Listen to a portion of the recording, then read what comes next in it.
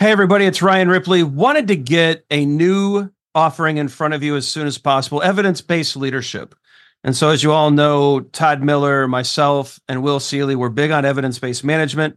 We want to apply it to the leadership space. We all know that modern managers face complex challenges every day. You're juggling a lot of needs, your direct reports, your stakeholders, your customers, they all need constant attention. What we want to do is help you manage that. We want you to use information and data to make good decisions around all of these areas so that we're delivering the right thing at the right time for the right customer. And we know that we're doing that because we're using data and evidence to validate all the things that we're doing. And not only that, we're not just looking at value, but we're looking at our capabilities as an organization. Can we deliver on time? Can we innovate effectively? Do we have too much tech debt? Do we have too many things in process? Are we unable to deliver when the market demands that we do? We look at all of these things with evidence-based management. We merge that into a leadership mindset and lens, and we enable you to make new and better decisions repeatedly based off of the data that you're collecting within your organization. It's exciting stuff. We hope you can join us. Visit agileforhumans.com/EBL course. Join us in one of these offerings. We think you're going to love it. Hope you can join us. Use Agile for Humans, the number 4, to take another 15% off of this course. And we can't wait to see you there. Processes and tools dominate today's Agile discussions, but we are devoted to the individuals and interactions that make it work. From the beginner to the veteran practitioner, we have something for you. Welcome to Agile for Humans.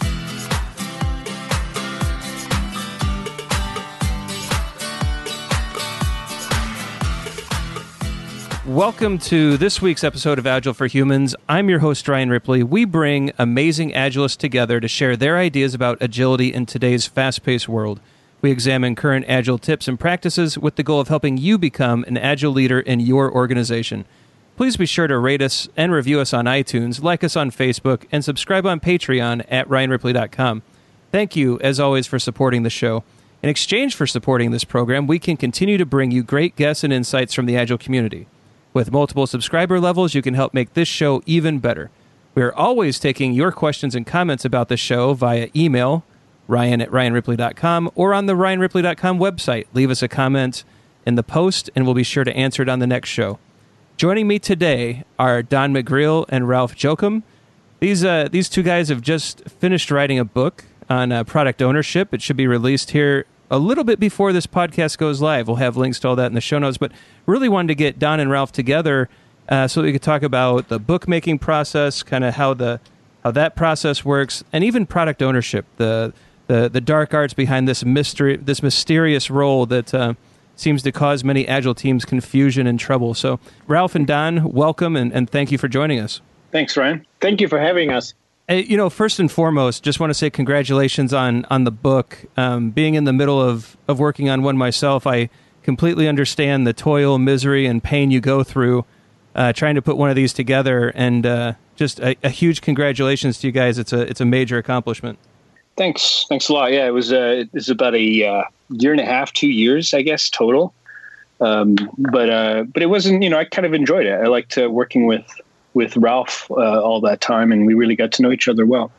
Yeah, it was a great experience, and with all the ups and downs going through that, sometimes you kind of think, oh God, what did I get myself into it? But at the very end, once you have it, you're really proud of what you did, and it was a really good experience also to work together with Don and learn from him and put all of our ideas together. So this book it's the professional product owner leveraging Scrum as a competitive advantage. What can you tell us about the book as far as the focus, the center, the underlying message? What have you tried to bring forward to the community as this book hits the shelves? Well, I think the title is important. I mean, we went back and forth on the title quite a bit. It's really about being a professional product owner. We toil with maybe product manager even, but it's about the product owner being number one, and then seeing Scrum not as some project management tool, but as a competitive advantage for your product, for your company, for your organization. So we really tried to bring that out in the book, and we really wanted to turn upside down this traditional way of thinking of a product owner as somebody that writes a bunch of user stories and has to get into details to something a lot more strategic. And what Don just mentions about strategic, but we also kind of building on top of the strategy as you should kind of, a clear vision as a product owner and putting that into a strategy. Also kind of really get in the focus on value, getting away from this project thinking to a product mindset in order to really generate value, go out there and, have happy customers. So you guys use the word professional in the title, and also as being a part of Scrum.org, professionalism it permeates through all of our training offerings and all of our courses and our philosophy. But there may be some listeners out there kind of scratching their heads saying, well, what's the difference between a traditional product owner and a professional product owner? Don, can you shed some light on, and maybe Ralph can help as well, the word professional and professionalism, and how you see that really enhancing the role of the product owner? Yeah, as well as professional Scrum trainers, Ralph and I have been talking about this for a while, where the issue right now we have in our industry is we take kids right out of college and say, hey, you took an HTML class in college. Here's a multi-million-dollar project to work on. And it's unlike any other industry out there where we just throw people at problems and there's no real apprenticeship, there's no craftsmanship, there's no professionalism in our industry. And you might even assert that software is not a profession at this point. So a lot of that rings throughout all the training in Scrum.org, because their mission is improve the profession of software delivery. And we talk about professional Scrum Masters, professional Scrum developers, and then professional Scrum product owners. And where we see this, when it comes specifically to product owners, is don't just see it as a job where you're fielding, you're receiving lots of requirements from customers, from management, and you're just now handing them off to a team. A true professional product owner is one that initiates these things, thinks about their customers, thinks about value to the customer, to their customer, and also to their organization, and starts to think, is this how I would spend my money every sprint? Am I getting the right return on investment? Am I getting enough value out of this? That's a professional in our world, and how we like to talk about them in the book. So to build on top of what Don just said, so we go so far as we try to, we call it the entrepreneurial mindset. So we want that the product owner thinks and acts like an entrepreneur. And we strongly believe that it's even possible, because sometimes people in our training say, but I work for a large enterprise. I can't be an entrepreneur. Maybe not in a technical sense like having your own startup, but you could still have the entrepreneurial mindset, and network, talk to people, things going. Don't take no as an answer and just keep on, struggling day in, day out in order to really get the best possible product out there. So as trainers and as coaches and consultants, I know the three of us see a lot of different organizations. We see a lot of different scenarios. Through your time as product owners and as trainers and as coaches and consultants, what are some of the craziest anti-patterns or some of the biggest problems that you're seeing in that product owner space that you're hoping that this book helps solve? And maybe we can start with Ralph on this one. Okay. So most companies still think in projects. And I think that's a big problem, because a project essentially turns everything around, because before you can start a project, you have to tell how much, scope, schedule, budget. And then as a good project manager, you deliver on scope, on time, on budget. Whether you deliver the right thing, that could actually be a secondary thought. So we want first to get out of this project mindset to a product mindset. Basically, you deliver a product to a customer, providing value, making this customer happy.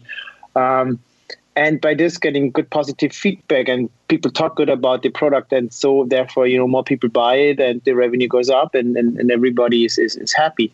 So this is kind of where we want to get people to think about products. And then the other thing is that often what we see is that even though they have a product owner, it's often just a tiny component within a company. So you have product owners for this service, product owners for that tiny bit. And then you have to coordinate all of that. So the question is really, what is your product? And you have to think hard about that. And usually what I think is that people go too low with their products. You have to go as high as possible. You shouldn't go too high, but let's say let's talk about an insurance company I was recently with. It's a whole insurance company providing life insurance, car insurance, all kinds of different insurances. And we came up with, at the end, we probably need about 10 to 12 product owners for the whole insurance. And this gives you an idea about how we want to scale actually product ownership up. John, how about you? Yeah, some of the things that I see over and over and over again are one of the things we hit on a lot. We hit it in the book, but also in our classes is product owners not being strategic enough, thinking more as we use the term scribes or like secretaries for the teams. I've had people in my classes say things like, sometimes I just feel I'm their secretary, or I go to these meetings with the customer and development teams are saying things like, hey, this is important. You should probably write this down. And they're just jotting things down for the team. They're getting more details. We really aim to change that to make them more strategic is insofar as, even saying that they're not even responsible for writing the stories. Get help for that. We want you to think about these things more strategically and get the people on the team helping out with this stuff. Get help. And the other thing I see a lot. Sorry, go ahead. Oh, sorry, but it's just I was teaching a class in Berlin a couple of months back, and a product owner training. And one guy, yes, I'm a product owner. I said, great. So tell me a little about it. Yeah, I'm the product owner for testing. And this kind of really took me over, because how can you be product owner for a thing you need to do, but it's not really a product? So sometimes it is really heavily misunderstood what product ownership really means. Yeah. Yeah, and actually another interesting point here, and is in our book we try to define what a product is, because sometimes they don't even know what a product is. A lot of these big organizations don't know what their products are. It's a little bit easier when you're a software product company and you've got a series of products that you're supporting. But when you're just one system out of many that hands off their component teams working on like back end systems, sometimes it's very hard to determine what your products are. And one of the areas what we focus on is basically we make an assertion. If you're working on something, if you have a customer, then you have a product. If you can determine who the buyer is and who's actually using it, there's a consumer and there's a buyer in terms of customers, then there is a product that exists. Then the question needs to be, though, is it a viable product? So even in the case that Ralph mentioned, like I'm the product owner of testing. Could testing be its own product? Well, I would ask first, who's paying for the testing? What's the value proposition of this separate testing group? Is it to increase quality? Well, then let's measure that to see if we're going to be improving that. And then who's the consumer? Who's actually benefiting from this? Who's using the testing? Is it the other teams? Do they want this? Is this something that they're even asking for? So in that sense, I kind of look at everything as a product, even that. Just the question then is it a viable product? Is it actually going to give you the return on your investment that you think it will by having a separate testing group or a separate automation group? And in my experience, and I think what Ralph was alluding to as well, is that doesn't exist. We've seen it over and over again in our industry. Well, and what I hear in that conversation there is we're validating assumptions almost all the time. Is that a fair way to put it? Or maybe exactly. Even a better term. Yeah. Maybe even a better term is validated learnings. Like we have these ideas, but now we learn something, and now we know that we learned it, and perhaps far too often that's not happening in organizations. And the competitive advantage that Scrum provides a product owner is a way to validate their hypotheses. We're building complex things. So maybe the hypothesis is that if we had a separate testing group that you handed things off to, the hypothesis is that quality would improve. All right, well, let's prove it. Let's see what happens. Let's start measuring that. What's an experiment we could try? Could we do this for a little while? How much are we willing to spend on it? Let's see this actually work. And even in that sense, you could see a product.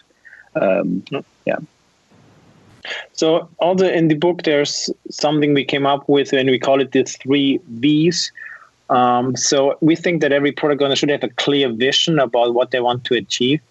And this can be really a high stretch goal, which you might actually not be even able to achieve within the next couple of months, maybe even years, but it's a good vision. And then you do everything towards that vision.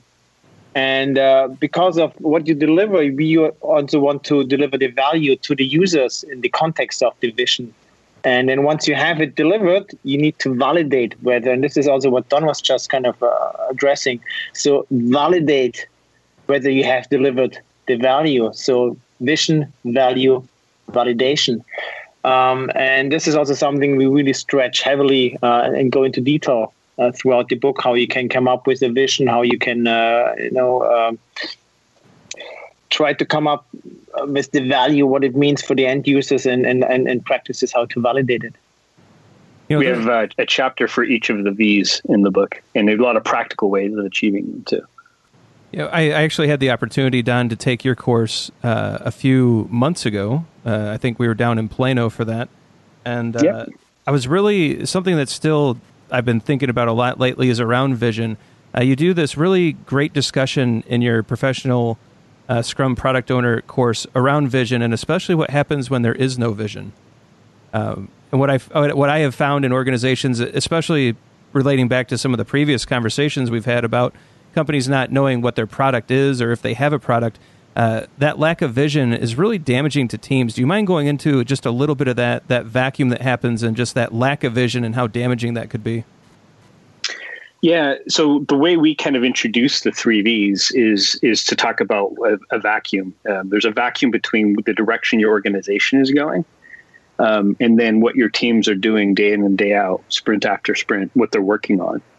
And if you're not careful, that vacuum will get filled with something. Generally, in a project-minded organization, they fill it with project charters and Gantt charts and milestones and reports.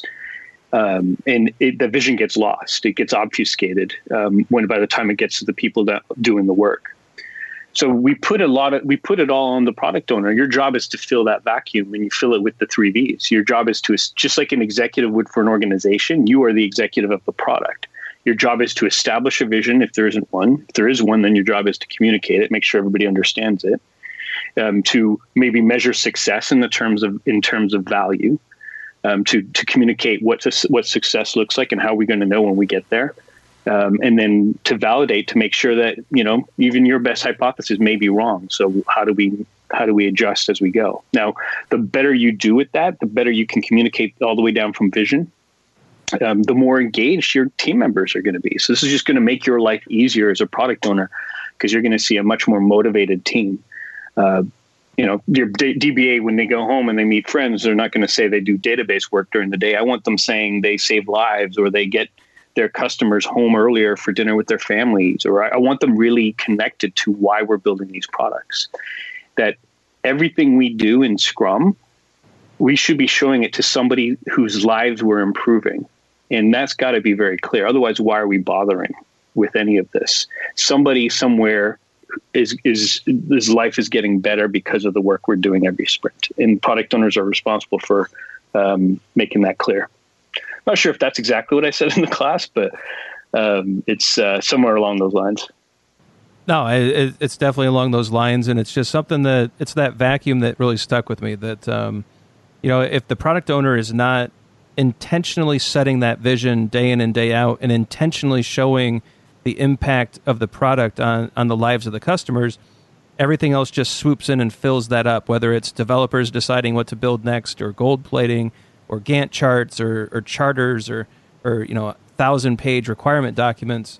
And that really did stick out, and it's a really awesome part of the first V. The second V, Ralph, is value, and I know in my professional Scrum Master courses, even in the PSM, I get questions about value. And so when you get hit with the question, what is value? How do you find value? How do you define value? I know that the book is almost 400 pages long, and I'm sure a lot of it is about answering that question. But more concisely, Ralph, how do you address the question of value, and how would you recommend people explore what value means to them in their context? So value is kind of like a very generic, very broad term, which I think is great about it, but it's also a little bit sometimes confusing for people. So value is like what's beautiful, and I think it really it exists in the eye of the beholder. So something which could be valuable for somebody else is not valuable for somebody different, and so on. So I think as a product owner, you when you get this idea about the company strategy, where they want to go, and the idea, the product vision you have, it's really then how you get from this point of view into what's of value. And for this, it's really going out there, talking to users, other stakeholders, everybody who has a say in this product or is interested in this product to understand what they really need, and then come up with some, we also talk about canvases in the training, like the lean canvas, the business model canvas. And in there, they talk about value proposition. So what do we propose? Which problems do we solve? And it's not really about the what yet. It's really about what problems are we going to change? What are we going in which way are we improving people's life, in the same way Don talked about it before? And then once you have this idea, you can try to turn it into items you put into your product backlog, and then you implement them within a sprint. And in a sprint review, that's a first instance for you, where you can show it to stakeholders and collect some initial feedback. Even better if you're really done, and you can make a release and see, hey, we had this hypothesis, we had this idea about this feature could do this or that. And once you release that, you can see whether the value actually happened. If people started using it, if you get positive feedback, all of those things. Yeah, and a lot of it then comes down to, and what you'll see where we get into metrics is going to be in that value chapter. So it's just really coming down to, we try to make it both strategic but also practical, right? Things that you can actually measure and do to show value. And one of the goals is there's always ways of gaming metrics, and it's sort of a hot topic in the Agile community about what are good metrics versus bad metrics, and how you measure value. But at the very least, what I like using these for is to give people something else to look at other than the typical metrics that we tend to equate to value.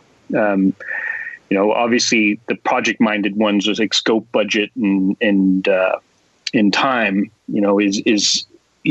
does not equate to value. These are inside metrics that we use to manage our day decisions, and velocity is certainly one that's along those lines. So just to give something else shiny to look at, we like to talk a lot about these other types of metrics that equate to value, like time to market or innovation, so that we understand where we're going from a product standpoint and how we know when we get there. Well, and that leads into the final V of validation, and that's more of an intentional practice. That feels like something that if you're not planning for up front, you're going to have difficulties measuring on the back end. What are some of the tips that you guys have for ensuring that validation is a part of a product owner's daily practice or regular practice? Yeah, so we were talking about there's two main ways to validate. One is internally with your experts. So the key tip there is, and this is what Scrum comes out of the box with this, is if you're doing Scrum properly, you have a potentially shippable increment every single sprint. So let's make use of that. Let's get people looking at this, using it, touching it, and getting feedback from that, and immediately applying that into the backlog. So getting the mindset of we don't know exactly what we're building until we validate it. But even your smartest people in the world aren't going to know exactly what this thing is supposed to be until we test it against the marketplace. So you've got the internal expert validation, but we want our product owners constantly thinking about what is their minimum viable product in order to actually ship. So we get into more on this idea of functional releases, or continuous delivery of shipping value as much as possible, but not just to get value back in terms of the return on investment, but also to understand if we're building the right thing, then what does the marketplace actually say about what it is we're building, which can give us the next best thing to build, allow us pivot opportunities going forward. And one of the other things which we also really stress clearly in the book is the importance of having a release, because the only way you can actually ship value, and I just said it, is by shipping product, by releasing product. And if you only release once or twice a year, you only have once and twice a year a chance to validate your assumptions. So if you do frequent releases, you have, and this is really everything about the empirical process control, you have much more possibilities to validate your assumption whether you're on the right track or not. Yeah, I think that's just one of the more important points, right? The point of Scrum is done, and getting to a releasable increment and getting that increment into the world and getting that feedback. I mean, that's really why you take on the overhead of practicing Scrum. And so I think that's I love the fact that you guys really highlight validation as being critical, because without, as you both mentioned, without the product out in the world, we have no idea if it's valuable, useful, or helping people and improving their lives. So I love that focus, and I think the 3 V's really encapsulate that idea of professionalism that we started the conversation with. It's a clear vision, well understood value, and then validating all of the things that we've assumed up to even the question of value, so that we have clear data. It's almost like it's based on empiricism or something, right? Exactly. Yeah. I've been on way too many projects where we're working towards something and everybody's just too afraid to release it, and we go 6 months to a year working on this thing, and we're tapping ourselves on the back for using Scrum and building something that could go to production and getting feedback against our experts thinking they know what's going on, and then releasing it and finding out that half the features are not even used.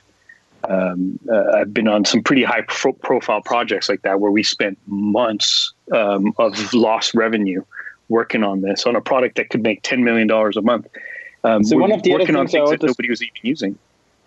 Sorry, I'm in a hotel right now in Athens, and it looks like my internet is a little bit dodgy right now. But so one of the things I also kind of stress also in the trainings, and it's about the difference between having really something of value delivered, validated, or making progress. Because you just mentioned it also, Ryan, about being done at the end of the sprint. Too many companies that just say, this isn't working, that's not working. Let's just move on. Let's make progress. And I always say progress is great, and it could mean a lot, but it also could mean nothing. And so I also bring as an example, I'm German, with the airport in Berlin, which was supposed to open in 2012 it was. Now it's 2018, so 6 years ago. And this thing is still not running. This still not operational. And right now it looks like 2021. So for over 6 years now, more than planned, they're still making progress, and they're making progress for the next 3 years. But there's no usable product. So progress, again, could mean nothing. So I once had a boss who you would ask teams of people, are you looking busy right now, or are you actually making money? And I always thought that was an interesting way to put it. It's you can walk around like the old the Dilbert character with the papers in hands, walking quickly, looking busy, or you can actually get value and results. And I that's always stood out to me, and I think it's a big highlight, I think, of what we've discussed here. Something else that I wanted to kind of shift into, what's really interesting about this whole professional series that Scrum.org is doing, is that both Don and Ralph, you're both the stewards of the professional Scrum product owner course through Scrum.org. And what that means is that Don and Ralph work with Ken Schwaber and the rest of the PST, the professional Scrum trainer community, to build these training classes. And so not only are you getting, I think I read on the blurb, over 40 years combined experience from two really excellent product owners, but both Don and Ralph are the stewards of the course that thousands of people have taken through Scrum.org to learn how to be product owners. How has that influenced the way that you approach this book, and how you're explaining all of the things that like the 3 V's and all these other great insights? How has that really influenced and really helped shape this book? Well, I think it, in my opinion, is Ralph. I don't know if he agrees with it, but not. But it's the reason for the book. We've got a lot of passion around this, and the whole. I mean, give you a little bit of history on that. The whole reason the stewardship program exists the way it does today is that there was a conference. I think it was Agile 2015. Is that right, Ralph, in Washington D.C.? That's right. Yeah, it was Washington D.C. Yeah. We were both there, and us and there was like 3 or 4 other product owner trainers sitting at the bar one night early on. I think it was like the first night of the conference, and we were talking a little bit about these things and saying, you know, like this product ownership is a big issue in the Agile world, and I'm not sure if the current professional product owner course addresses it. What are some things we'd like to see different? How do we make it a little bit more about strategy than tactics, and to cover these sorts of things that we're talking about? Lean Startup was starting to get popular back then, and that book by Eric Ries, and so like, how do we incorporate a lot of these ideas into it? And a few of us got pretty excited about it, and we just said, let's just start doing it. Let's just start building this thing, and then we'll put it out there, and then we'll ask Ken Schwaber and the others at Scrum.org about, hey, what do you think of this? Here's our proposal. Rather than constantly sending emails about things that should be done, why don't we just go do it? So a few of us, Ralph and I, and there were some other trainers too that came in and out. But, you know, Ralph and I think we skipped most of that conference. Just we got so energized about just sitting around working on this thing. And we put together a proposal, and we actually created a bunch of different slides and exercises. And they got wind of it at Scrum.org. And because of that, they eventually asked us. I mean, this is fast forward a few months later. And once they incorporated a lot of those changes, Dave West, who was fairly new CEO of Scrum.org, kind of had this idea of the stewardship programs based on the work we were doing. And the idea is that there'd be a couple of stewards, like geographically dispersed around the world, that would be shepherding the courseware, and they would be fielding all inquiries and suggestions from other trainers in a very transparent way. And they're there to serve the other trainers. And ultimately, you know, a year or two into that, I think it was about a year later, we said, well, you know, what about a book? And I think it was Dave West that even brought up the idea with Ralph. Yeah. So I was at the Scrum Day conference in London, and it was May 2016. And I was sitting down with Dave West, and we were talking about things and how the stewardship is going. And at some point, Don turns around and tells me, you know what? I need a good book about product ownership. And he looked at me and just said, okay. So this was a clear hit. Don, and just say, hey, Don, how about writing a book? And Don said yes, and this is how the whole thing started. And our first plan was to be done in a year, like May 2017, so that we have something maybe actually to talk about the Agile 2017 conference. But it was a good plan. It didn't hold up. And one of the things was when Ralph approached me with it, I said, this will be my third attempt at a book. And I said, one of the problems is that whether or not we get a publisher, not getting a publisher can sometimes take the wind out of the sails. And that's what's happened in the past. And I said, are you passionate enough about this to focus on this and even self-publish if we have to? And he said, yes. And we started but without even a publisher. And it was at Agile 2017 where we were introduced to a publisher there from Pearson who got this thing really going. But we needed to know that we were going to do this with or without one, and that, I think, was the difference. And I think Ralph's energy really pushed me along on some of this stuff, and just keeping the discipline of just moving forward no matter what. We always had the sense of moving forward. It was never, you know, we were just not doing anything for months, even though there was I had a baby during that time, and there's a lot of distractions. And Ralph's like the busiest trainer in the world, actually, with Scrum.org. We were still able to make progress so even if it was slow, we were always moving forward. Yeah. So in those 2 years we have been working together, we had about 75 Skype conference calls. I mean, if you think about it, it's kind of like one every 1.5 weeks or one every 10 days, something like that. And especially during the time when Don had his baby, that we had a little bit less because, there was different priorities, which is okay. It's just that, at some point, we talked like every other day on Skype towards the end. We probably saw each other more than our spouses at home. It was a really interesting experience in that regard. Yeah, it sounds like just a really great collaboration from, two of the more experienced minds in the community about product ownership, and that's what got excited. That was exciting for me about the book. Normally I don't pre-order and I'll wait and see how reviews go, but I think I put out on LinkedIn just last night. Went ahead and snatched up a copy, so when it comes out, hopefully it's at my doorstep. So I think this is a much needed book. It's something that I've always been a fan of Bob Galen's Scrum Product Ownership book, and I still think that's a really awesome reference to the role. I really love how the professionalism, though, has been put first and foremost in your guys' effort.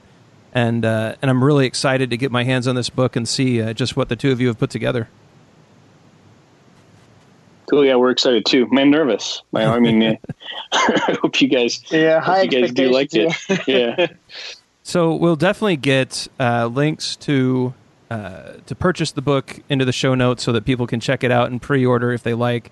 We'll get links to Amazon and to Pearson and all the other sites where this is available so that people can pick and choose where they'd like to get it from. At this point in the show, guys, I really leave it open to the guests to, if you want to promote your companies, any upcoming conference talks, any products, any training courses, anything like that. The floor is yours. Again, I promise to make sure that people are well aware of the book and where to buy it. But anything else, if you'd like to promote, Don, we'll start with you. And also, please add, if people would like to continue the conversation with you, how can they reach out online? I'm passionate about this stuff. I'm always happy to talk to anyone about it. I can be found on LinkedIn pretty easily, Don McGrail.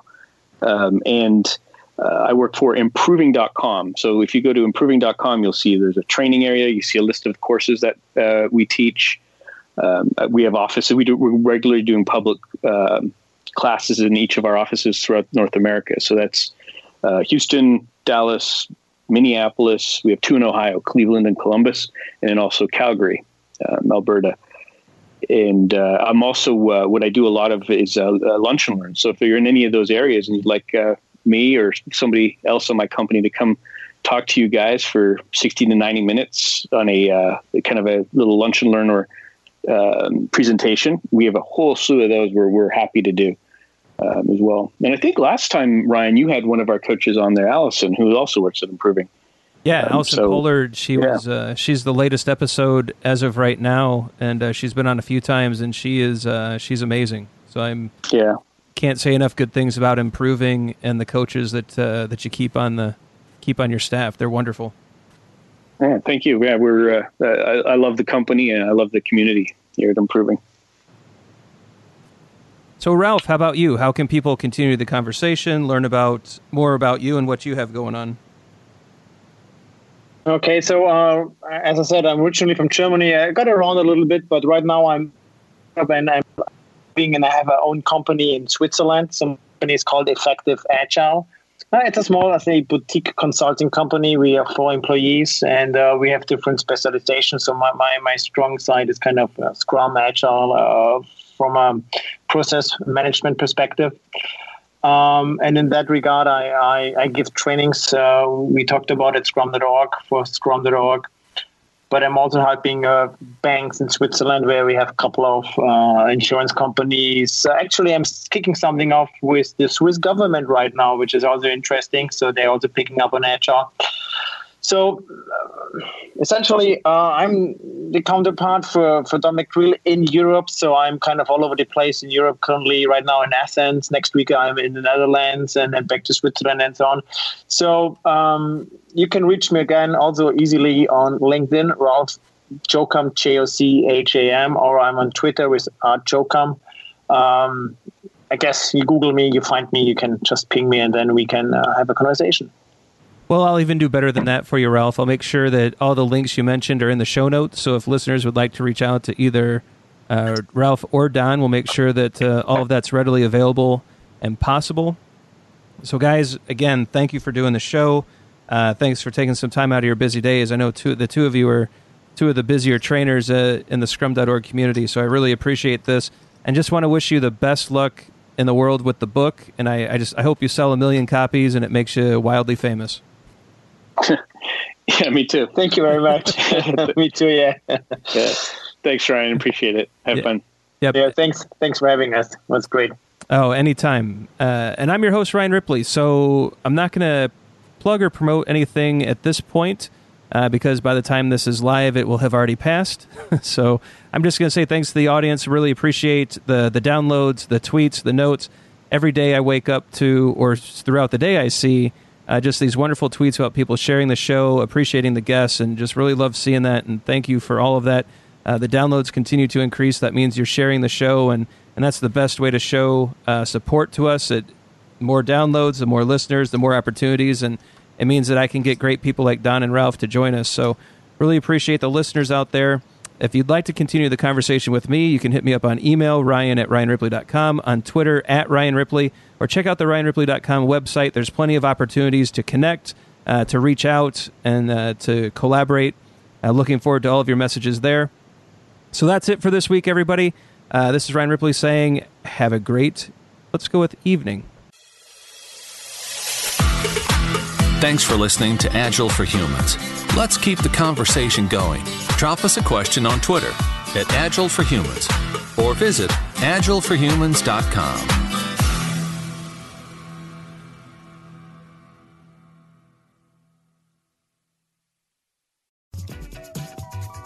Hey, it's Ryan. If you're enjoying this show and want to take a deeper dive into Scrum with me and Todd, check out agileforhumans.com/training. Be sure to also look at the show notes to subscribe to our newsletter, get a copy of our book, Fixing Your Scrum, and learn more about working with us at Agile for Humans. Thanks for listening, and Scrum on.